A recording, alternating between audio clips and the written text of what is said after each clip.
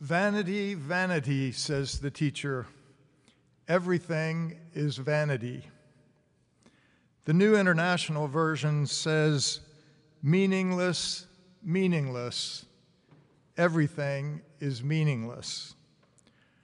Or in the words of another translation, vapor, vapor. Everything is vapor. Looking for a current day aphorism to express this sentiment, I thought immediately of a beer commercial from the 70s when I was in college. No, don't ask why that came to mind. And yes, I know I did say current day. Well, at any rate, the commercial said, "You only go around once in life, so you've got to grab all the gusto you can."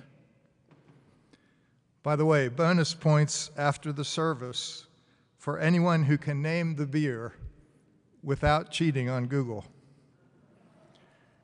Or a different version of the same thought, and one of my favorites, which says, life is short and unpredictable. Eat dessert first. Out of curiosity, I looked up this quote, and surprisingly, it is attributed to Helen Keller. So can we find some meaning in life apart from grabbing all the gusto of a cold beer or enjoying a delicious dessert first? Ancient Mesopotamian mythology, dating back over 2,000 years before Christ, tells the story of Gilgamesh, a demigod, half human, half god. Gilgamesh finds that ruling the planet with all of his powers is too easy for him. So he creates mischief and troubles and tempts the gods into making life more challenging. The gods send him a rival, and after confronting various obstacles and exploits, his friend Enkidu dies from an illness at the hands of the gods. Gilgamesh proclaims to himself, "For whom have I labored? For whom have I journeyed? For whom have I suffered? I have gained absolutely nothing for myself." What does it mean, our struggle through life, if in the end we die? If in the end we all make mistakes? Here we have a demigod with incredible gifts and powers, yet he yearns for an answer. He yearns to find meaning in life. When we lived in New England, we often took our children for hikes to Walden Pond, which was located not far from where we lived. Near the pond, in the woods a short distance off the trail, you can still see the place where Henry David Thoreau built his simple cabin. Thoreau had a minimalist philosophy of life, believing that our culture pushes us to acquire more and more things in order to be happy. And this was in the 19th century. Imagine if he could see how far we have come in our consumer society today.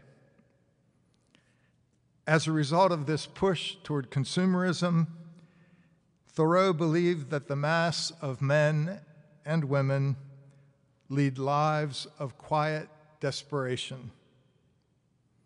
Instead, he wanted, in his words, to live deep and suck out all the marrow of life. And so he moved to a simple cabin in the woods with only the bare necessities of life at his disposal.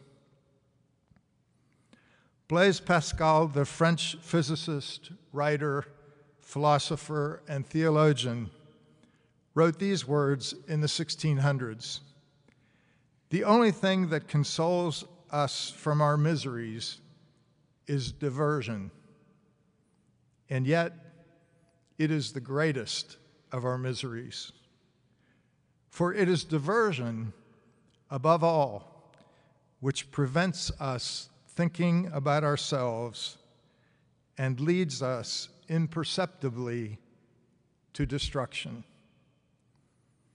Diversion prevents us thinking about ourselves and leads us imperceptibly to destruction. He further wrote that all men's miseries derive from not being able to sit in a quiet room alone. Viktor Frankl, an Austrian neurologist and Holocaust survivor, believed that at the heart of being human was purpose and the quest for meaning. Even after seeing friends and others suffer and die, Frankl believed everything can be taken from a man but one thing, the last of the human freedoms, to choose one's attitude in any given set of circumstances, to choose one's own way. He said life is never made unbearable by circumstances, but only by a lack of meaning and purpose. I recently read a fascinating article by Dr. Bruce Greyson.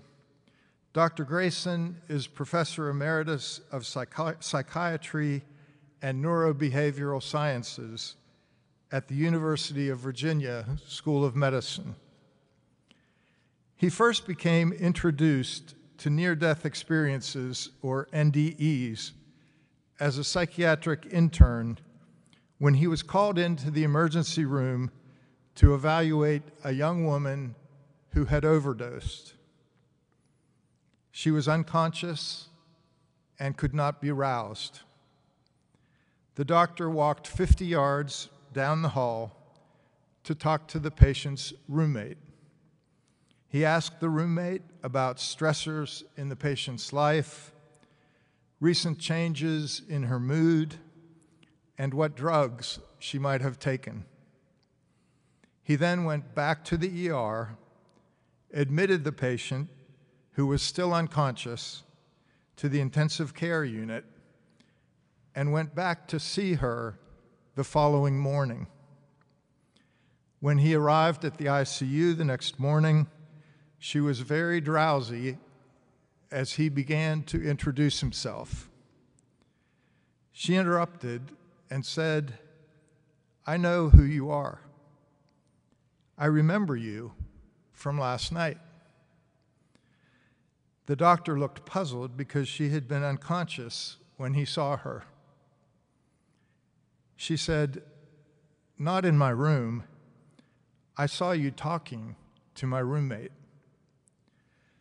She went on to describe details of the room, what they were wearing, and the content of their conversation.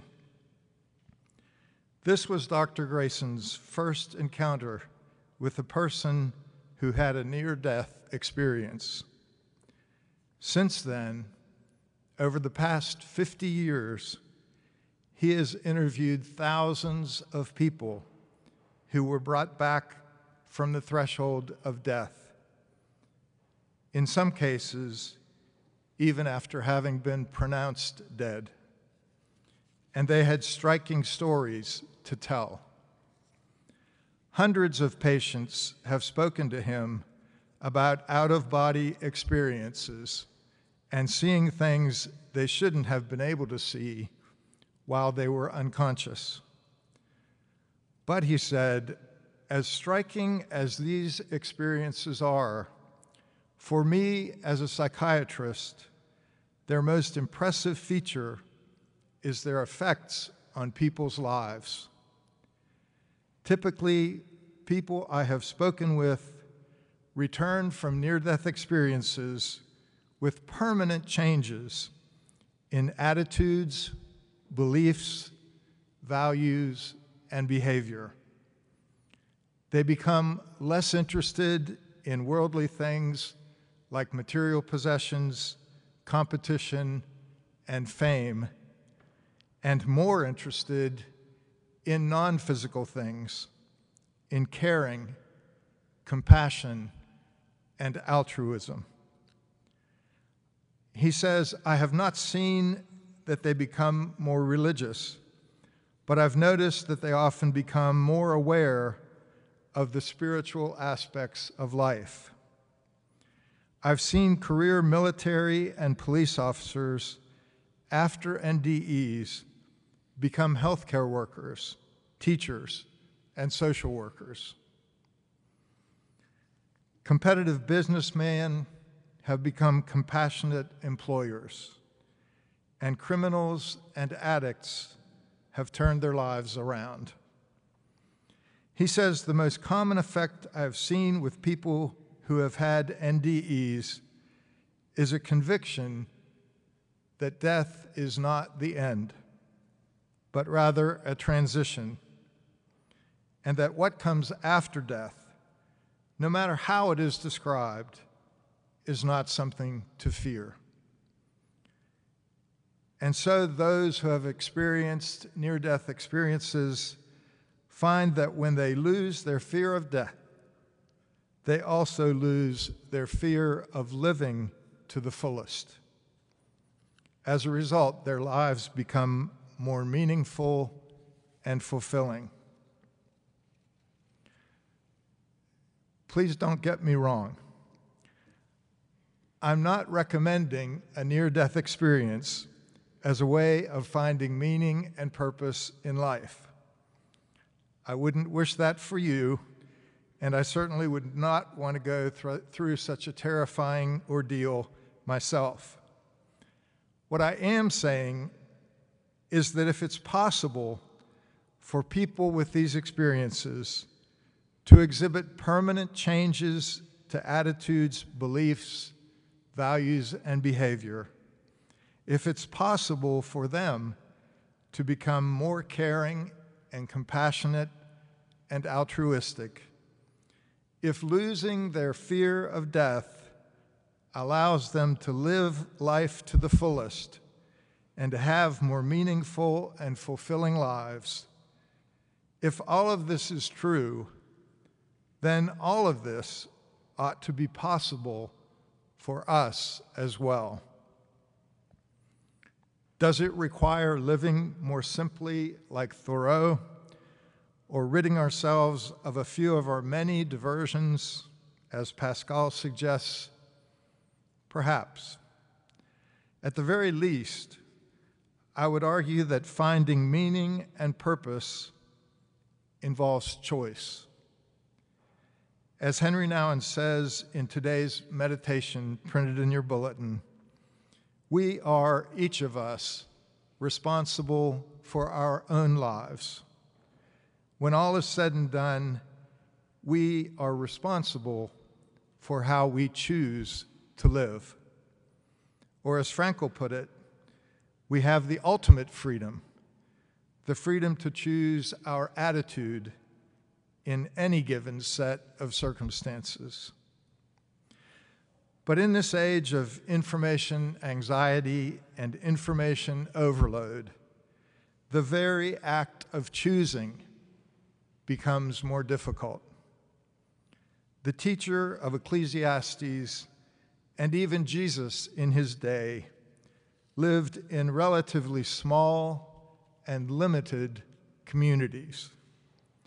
They were only aware of the things that took place around them, where they lived and worked.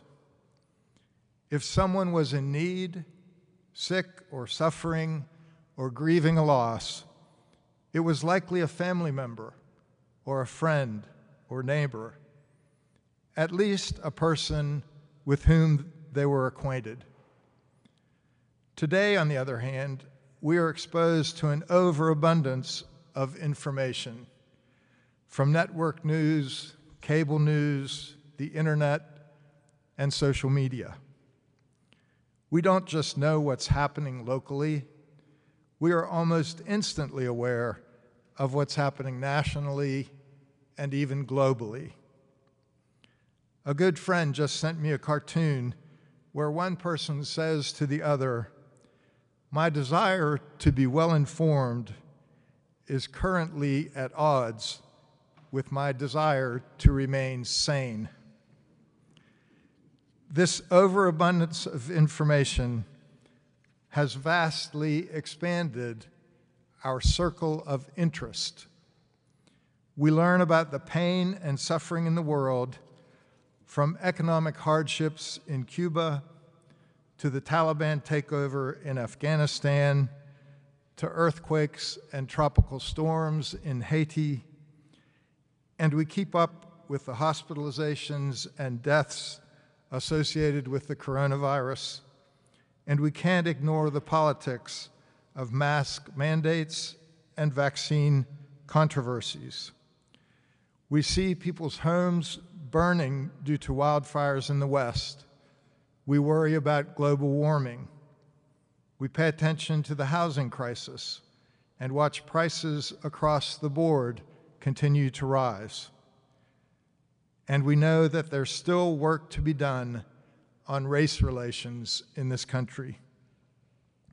We are bombarded with information, and we are overwhelmed. Interested in the articles we read and in the news images we see on TV? Yes. And we may even be interested to the point of really caring. But while our circle of interest may be huge and vast, our circle of influence, those things about which we can actually do something, is relatively small. Before this explosion of information at the click of a mouse, a person's circle of interest, the things he or she knew about and cared about, was about the same size as his or her circle of influence, the things that he or she could do something about. That's certainly no longer the case. And so I can now watch news coverage of what's happening in Afghanistan, and it can make me angry and sad and indignant. I can run through a whole range of emotions, and I can feel like I really care about what's going on. I might even go on social media and rail about it to my followers, providing myself the illusion of doing something about it. But what can I really do? Sitting in my armchair at home, in my living room, in Charlotte, what can I do about what's happening in Afghanistan? And besides, Afghanistan is one hotspot, one global tragedy among many that are happening in the world today. So I think it is inevitable that a certain degree of numbness sets in. And eventually, because we are powerless to do anything, we gradually become indifferent. St. Maximilian Kolbe wrote that the most dangerous poison of our times is indifference. I would propose that the solution to this creeping indifference is choice.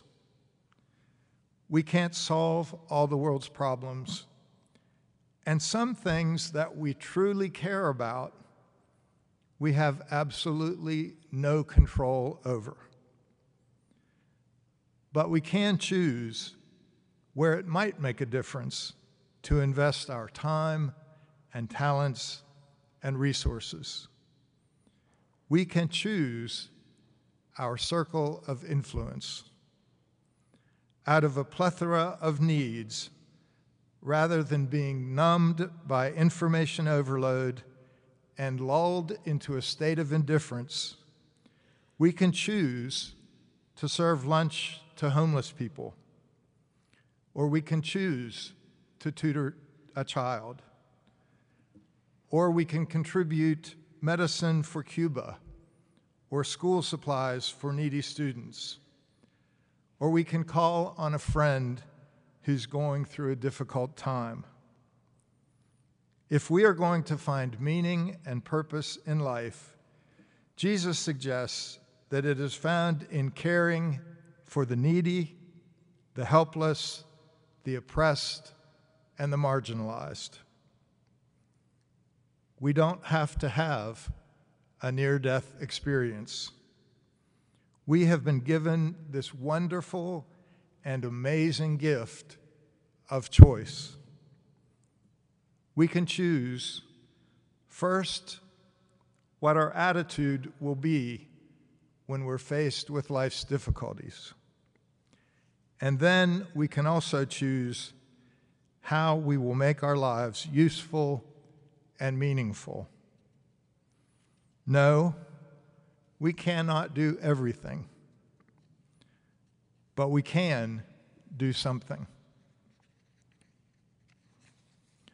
Vanity, vanity, all is vanity. The teacher suggests that life is short. It does not have to be meaningless. Perhaps a global pandemic is a good time to reconsider how we think about death, even about our own death, and to reevaluate what is meaningful and what is worth preserving in our lives. May it be so.